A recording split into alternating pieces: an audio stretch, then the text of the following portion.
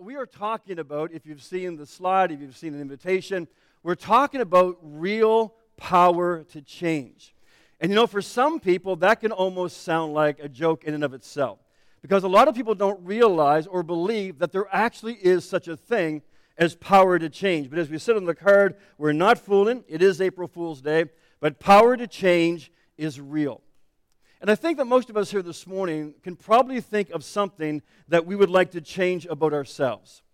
You may want to be healthier, you may want to be more organized, maybe more confident or more relaxed. You may want to be less stressed, less angry, less bored. You may want to be a better person, a better spouse, a better child, a better employee, whatever it may be. But in all my years of ministry, if there's one common remark or comment that I hear from people, it's, Paul, I want to change, but I don't know how. I don't have the power to change. And we all go through it in different ways, don't we? We go to seminars, we read books, we go on diets, we hit the gym for a little while, all these things, trying to change something about ourselves, trying to find a catalyst, trying to find an energy or a dynamic that can actually bring lasting change to our lives. But then, of course, after a season of time, that enthusiasm begins to wane, and we fall back into the same old rut, and a lot of times we feel like we don't change. So the question is, where do I find the power to change? And that really is at the heart of the issue. It's the absence of the power to change. We have the desire, we have the reminders, but actually having the power to change in our lives. And really, that's what Easter is all about. I love this verse the Apostle Paul wrote to the Christians in Philippi. Philippians chapter 3, verse 10, he says this, all I want to know is Christ and experience the mighty power that raised him from the dead. He goes on to say later on, he says that the same power that raised Christ from the dead lives in you, then that same power will make you come alive. There's another scripture where Paul writes to the believers in Ephesus in chapter 1, he says, I pray that you will understand the incredible greatness of God's power for us who believe him. He didn't say, I pray that you'd all start going to church. He didn't say, I pray that you'd all get really religious. No, he says, I just pray that you would know God. And you would know the incredible power he gives to those who believe in him. It is the same mighty power that raised Christ from the dead. Now, the word power in the New Testament is found 57 times. And in the Greek language, the language in which the New Testament was written, the word is dunamis. You may hear the similarity of an English word that we use, and that is the word dynamite. That's where we get our word dynamite from in the English language. It comes from the Greek word dunamis. And in fact, the Scriptures tell us, and we see through human history, that so powerful was this event of the resurrection of Jesus Christ from the dead after he died on the cross to take your penalty and mine for our sin so that we could be forgiven of our sin. He literally died in our place. That after having done that, he was placed in the tomb, but they could not keep him in the tomb. Why? Because Jesus had said a short time earlier, he said, I am the resurrection and the life. I am the resurrection. And he said that while he was still alive. So if you are the resurrection, it's awfully hard for the grave to keep you there, because that's just who you are.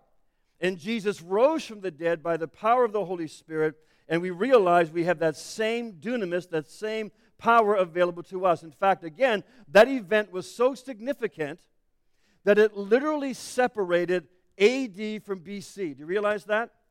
That's why we have BC before Christ, AD. Why? Because the resurrection of Jesus Christ marked a shift in human history. Not just another new religion. No, it wasn't. There were thousands of religions around the world, and in fact, there weren't a whole lot of followers of Jesus immediately after the resurrection. It took a little bit of time when the Holy Spirit came and the power of God and the presence of God began to spread like wildfire. But at that time, something so dynamic happened, a shift in human history, that it literally changed it.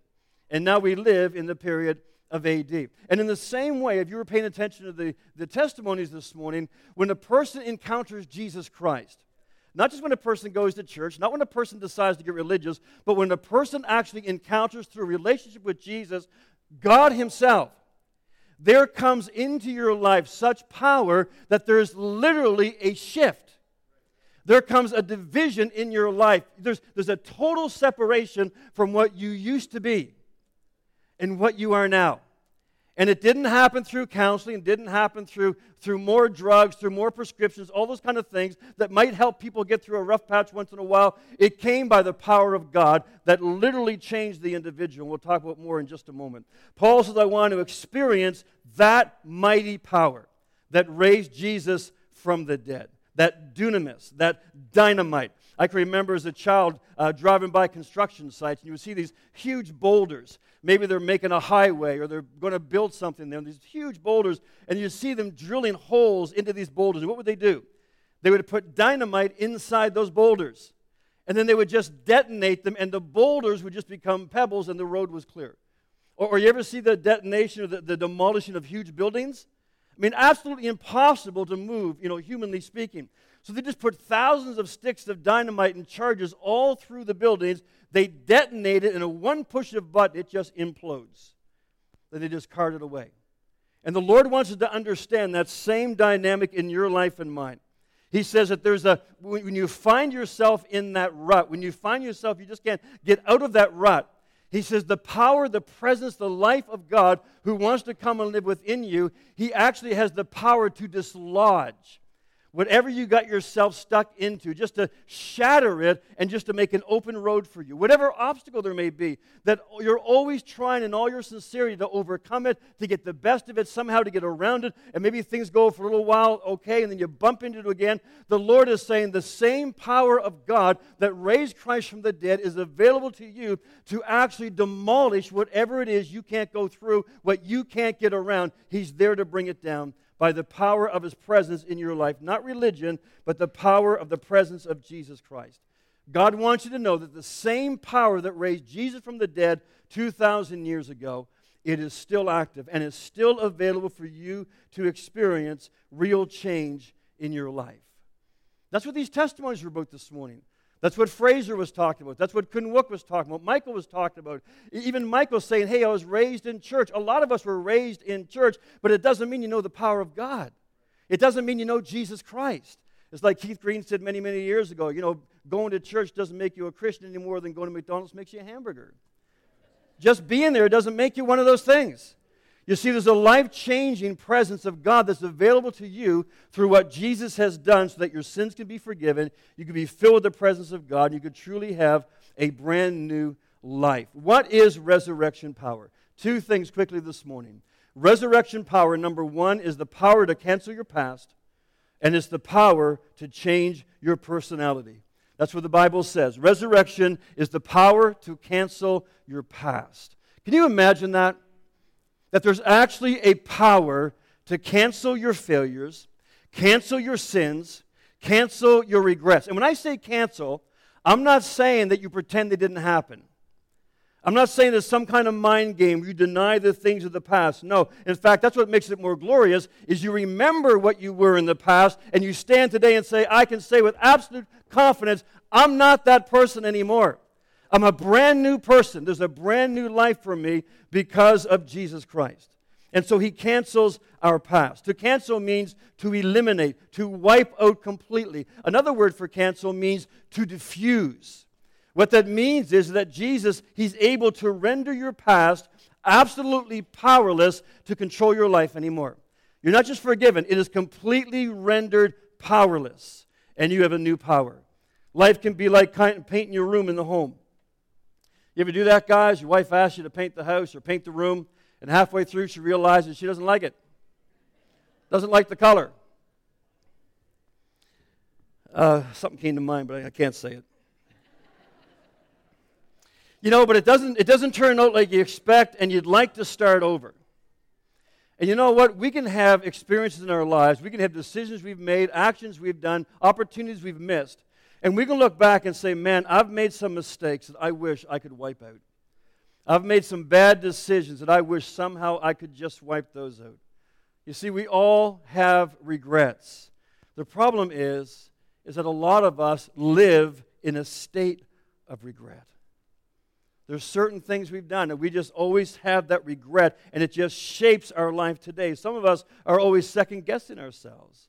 Some of us are tortured by painful memories. We feel like, you know what, I've blown it, and I don't have the right to be forgiven. I've blown it. I don't have the right to expect life to be any different. I've done something wrong, and today I'm living with the consequences, and that's what I deserve for the rest of my life. That's what we say. In fact, there might even be some people around you who have that same opinion. I want you to know this morning, the authority of God's Word, that is not what God says. That's not how He looks at you. That's not His attitude toward you. That's not His plan for you. In fact, the interesting thing is God is the only one who has the right to judge you for what you've done. He's the only one that has the right to hold that in your face and to show you how bad your life has been. And yet He doesn't do that. Instead, He says you don't have to carry that load anymore. You don't have to carry the hurts. You don't have to carry the memories. You don't have to carry the mistakes.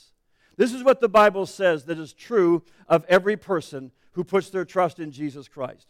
The Apostle Paul wrote these words, God forgave all our sins, and He canceled every record of the debt that we were to pay.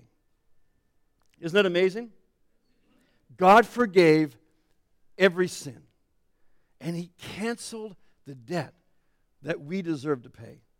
You may say, well, Paul, what is sin? And when we think of sin, we just have this list of stuff. That's what religion does. Religion will give you a list of do's and don'ts, good and bad. And it kind of changes with time, changes with culture. But religion basically says, if you do more good than you've done bad, then you should be okay.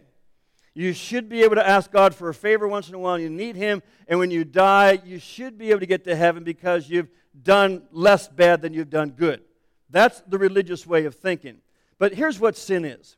Sin is actually an old archery term. The word back then was spelled S-Y-N-N.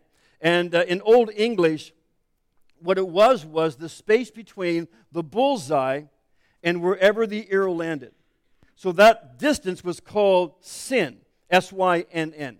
And of course, it came to mean in our English language a very serious shortcoming.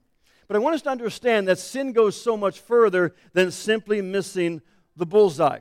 Jesus did not die on the cross for us because, we weren't exactly spiritual Robin Hoods. That's not why He died on the cross. He didn't die on the cross for us because we try our best to aim at God's target, but we keep missing. No, that's not why Jesus died for us, because you see, our human nature is not that we believe God's target and we're trying really hard, but we keep missing. No, here's what the Bible says about us. Every one of us have turned our backs on God.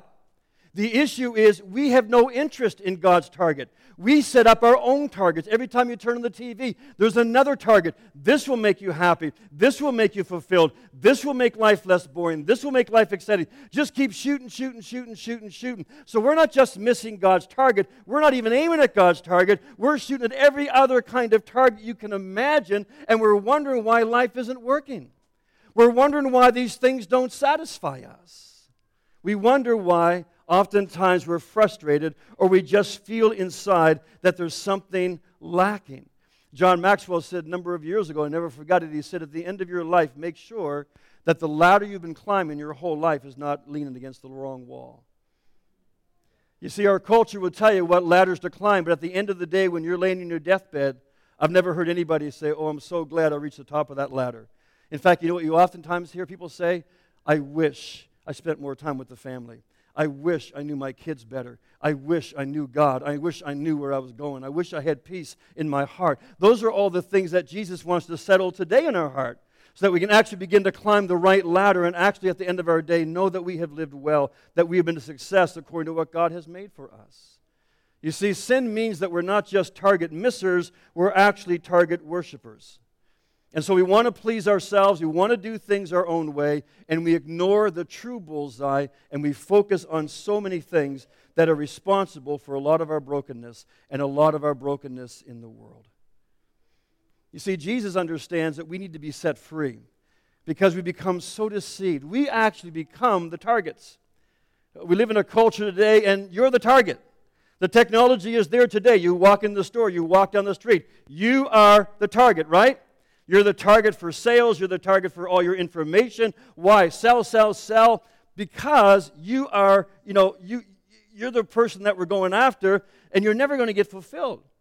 And so we keep missing the target because we go after all the things the culture says you need to do. Jesus said, listen, I want to make you archers. I want to enable you to start hitting the target again. I want you to enable you to get some bullseyes in areas of your life that really are important. I want you to understand how life was meant to work, and I want to give you the power to actually make the right decisions to make life work. That's what he said he came to do. That's what he wants to do in our life. And you might be thinking, Paul, as hard as I try, it just doesn't seem to work. I mean, as hard as I try, I can't seem to stop this thing or that thing, or maybe I can't forgive a certain person, or I can't just live another day with that person that I'm with, whatever. I just can't, I can't. Listen to what God says. In 2 Corinthians, and Kun Wook mentioned this scripture. He says, those who become Christians, followers of Christ, become what? New persons. They are not the same anymore. For the old life is gone. New life has begun. And friends, there are millions of people around the world, there are hundreds in this room here this morning who have found deliverance from those things that would eventually destroy them because they came to Jesus Christ and they realized that life really does work on His terms. They understand that He loves us, and He loves us enough to show us that we're going the wrong way. He loves us enough to do what He had to do in order for the power of sin to be broken in our lives, that we could be free and that we could be filled with His presence and walk with Him. God sees us in that rut. God also reveals His heart to us in these words. Listen to these words and understand these are coming from the heart of God. Jesus pleaded saying, come to me, all you who are tired and have heavy burdens, and I will give you rest. You see what religion does? It imposes burdens on us.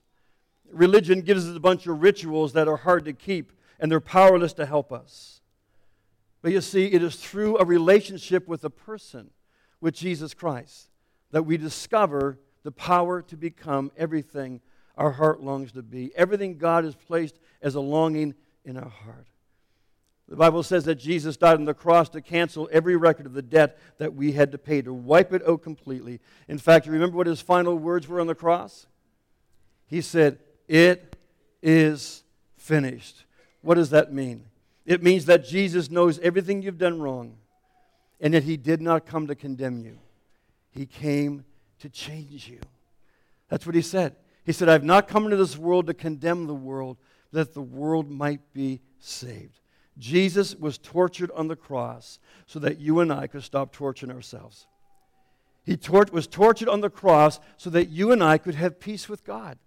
We could actually enjoy life in freedom and have a peace that Fraser talked about that passes understanding. One of the most amazing verses in the Bible is Jeremiah 31. God simply says this, I will remember your sins no more. The Bible says God takes our sins, we ask for forgiveness, He throws them into an ocean of forgetfulness, and then He puts a sign on the shoreline saying, no fishing. That's what He does. He buries in the sea of forgetfulness, and He says, I want you to know, when I forgive your sin, I don't remember it anymore. You're a brand new person. But not only do I not remember it, I want you to understand, you got to stop digging it up. Because that's not how I see you anymore. You're my child. You're a brand new person. Resurrection power is the power to cancel your past. And that's great news, because it gives you freedom to begin to live in the present. And it also gives you the power to change your personality. Now, if I was to ask you, what would you like to change about yourself? What would you say? You're probably thinking, I don't know, nothing really comes to mind. If I was to ask your spouse, what should you change about yourself? What do you think they would say? One woman said, my husband is so temperamental. He's 90% temper, 10% mental. There was a man that walked into the pastor's office and said, Pastor, I want to divorce my wife. The pastor said, but brother, you promised to take her for better or for worse. And he said, well, she's a lot worse than I took her for.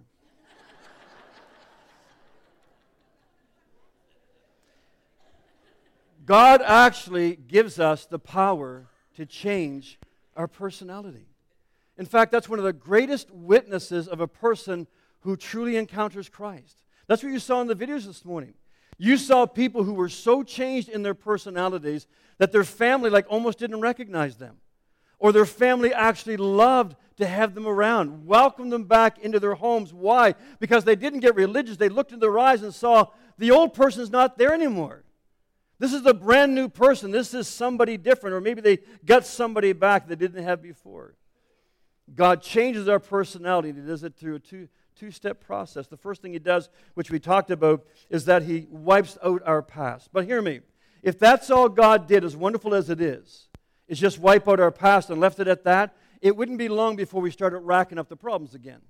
Right? It's kind of consolidate all your credit cards, go to the bank, get them all paid off, but you keep your credit cards, what happens? Over time, they get maxed out again, right?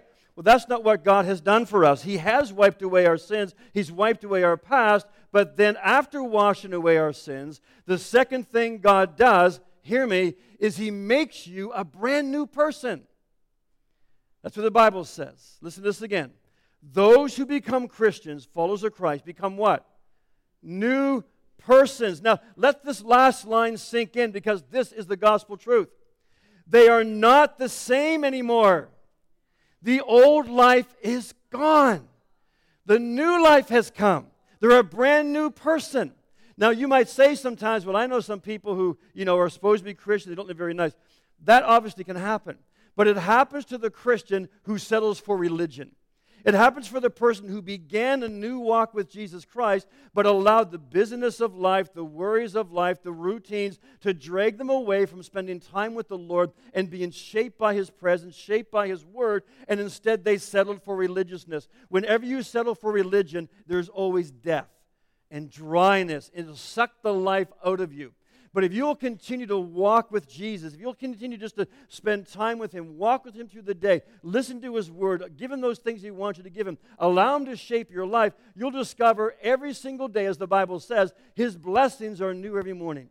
There's new life every day. There's new things that you learn through good times and through bad times, but you know who you are. And you live life from the perspective of, I'm not just a religious person trying to live a good life. I am a son of God. I'm a daughter of God. The presence of God lives within me. I have the power to be a different person because that's who I am. You see, religion is always about trying to become something. Being a Christian is living from who you are. That's why the difference. You see, as a child of God, you know who you are. It doesn't mean you don't make mistakes. If you do, you go to the Father and you confess your sin, and He forgives you, and you keep on walking, you keep on growing. That's the promise of what the Lord has done in our lives. They all become brand new. Now, please understand, to make something new is not fixing something that was broken. To make something new is to make it for the very first time. In God's eyes, the break has never existed. When you come to Christ and you're a brand new person, you can be thinking one day, oh God, I'm so sorry for what I did 5 years ago. God will say, what are you talking about? I don't see that. I don't see that. That's not who you are. That's what happened before. That is forgiven. What I see is who you are right now. I see you as my son. I see everything that I have for you because I now have come to live within you. That's why Jesus called it being born again. He means you don't have to turn over a new leaf. You get a whole new life. You get a brand new nature. You discover when you come to Christ, not religion, but when you have a relationship with God where His presence is living within you, He gives you whole new appetites. He takes some old appetites away because you are a brand new person. And you have the power now to grow in that freedom. How do you grow like that? Romans chapter 12. Do not be shaped by this world. Instead, be changed within by a new way of thinking. And then you'll be able to decide what God wants you to do. You will be shaped, not by your culture. You'll be shaped by Christ, the presence of God who lives within you, who walks with you. You see, the reason, if you felt the presence of the Lord this morning, and I felt the Lord's presence here, you know why you feel the presence of the Lord when you come to church and people are worshiping God? You feel His presence because He's here. He's here, right? That's why you feel Him, because He's real. It's not something that's drummed up. It's not something you musicians put together. You can have great musicianship and yawn your whole time through the service. Or you can be lost in the presence of God, because He comes in the midst of the praises of His people. We're beginning a new series next Sunday called People of the Spirit. And I really invite you to join us next Sunday for the spring series. We're going to be discovering really what some of the wonderful traits that characterize people who allow God to work in their life. I was just so touched last night. Jamie, where's Jamie? Did you have to slip out, Jamie Mills? You around here somewhere? Hey, bless you. I love this man. Stand up for a second, Jamie. I don't know if you want to see Jamie. Bless you, Jamie. Just stay standing for a second. I so appreciate Jamie's heart, Jamie's transparency. Last Sunday night, we had a joint service down at Moncton Wesleyan, probably about 700 people. In part of the service, apart from the worship, we had a prayer time. And they had asked Jamie, I didn't even think it was just a God thing. I don't even think they were thinking. They just asked Jamie, hey, would you lead the congregation in prayer about human trafficking in Moncton? And so Jamie said, sure. So he led that time. And I don't know if they were expecting Jamie to share. I don't think so. But I was sitting down there just beaming. I said, oh, God, I love this man. And so proud of him. And I'm only sharing this because Jamie shared it. But you don't mind, right? If not, we can duke it out after if you don't like it. That's not a problem. But Jamie shared, it wasn't that many years ago, that Jamie actually ran two of the largest escort services in the city of Moncton. That's where Jamie was 15 years ago. That whole scene, the drugs, everything. Jamie ran all that stuff in the city. Jamie didn't get religious. No, you see, Jamie met Jesus. You see? Thanks, buddy. Love you, man. It's not a church thing. You see, no church thing is going to change that kind of lifestyle. No church thing is going to free you, liberate you, not only from the chains of what you're into, but all the regrets and the shame and the condemnation. Because you see, Jamie isn't just a churchgoer. Jamie has a powerful ministry down at Harvest House, but also in our city where the presence of God just flows through Jamie. He only has resurrection power in him. He has resurrection power flowing through him. And the very lives that Jamie was manipulating when he lived in sin and darkness, today, by the power of the Spirit, he is liberating. Liberating by the power of the Holy Spirit. That's the God we serve. That's the God we serve. It's not about church. You'll want to go to church because you want to be with people who love Jesus like you do. That's part of growing. But it's not about religion. It's about resurrection power. It's whether or not you know Jesus, whether or not you realize there is life in all its fullness and is found in the person of Jesus Christ. It's not something you got to work up. It's something God does on the inside. And that's what faith is all about. I'm going to close with this. Faith is believing what God says about you and believing what God has for you. The Bible says in Hebrews 11, faith means being sure of the things we hope for and knowing that something is real even when we don't see it. I don't have to have a vision of Jesus and know that He's real. His word is true. It's full of power. The life that He describes, it works. He is with me. He walks with me. He talks to my heart. He hears my heart. He is real. And friends, I want you to understand this morning, if you're here, that any area of your life that you can look at this morning and say, you know what, in that area of my life, I don't feel any hope. Any area of your life where there is not hope for change, it is under the influence of a lie. Let me say that again. Any area of your life where you feel stuck, where you feel like there's no hope for change here, I want you to understand you are under a demonic lie. It is not true according to the Word of God, whether it's a lie somebody else has told you or a lie you've told yourself. Now, hope is not just a wish. The Bible word hope is not, well, I wish this would happen. Wouldn't it be wonderful if that happened? That's not what God means by hope, not by a long shot.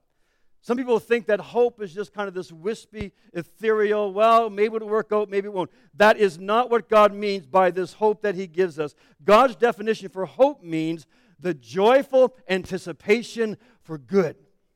That's what God means when He says that it's hope that He gives us. It's kind of the image of a child sitting by the tree on Christmas morning waiting to unwrap the gift.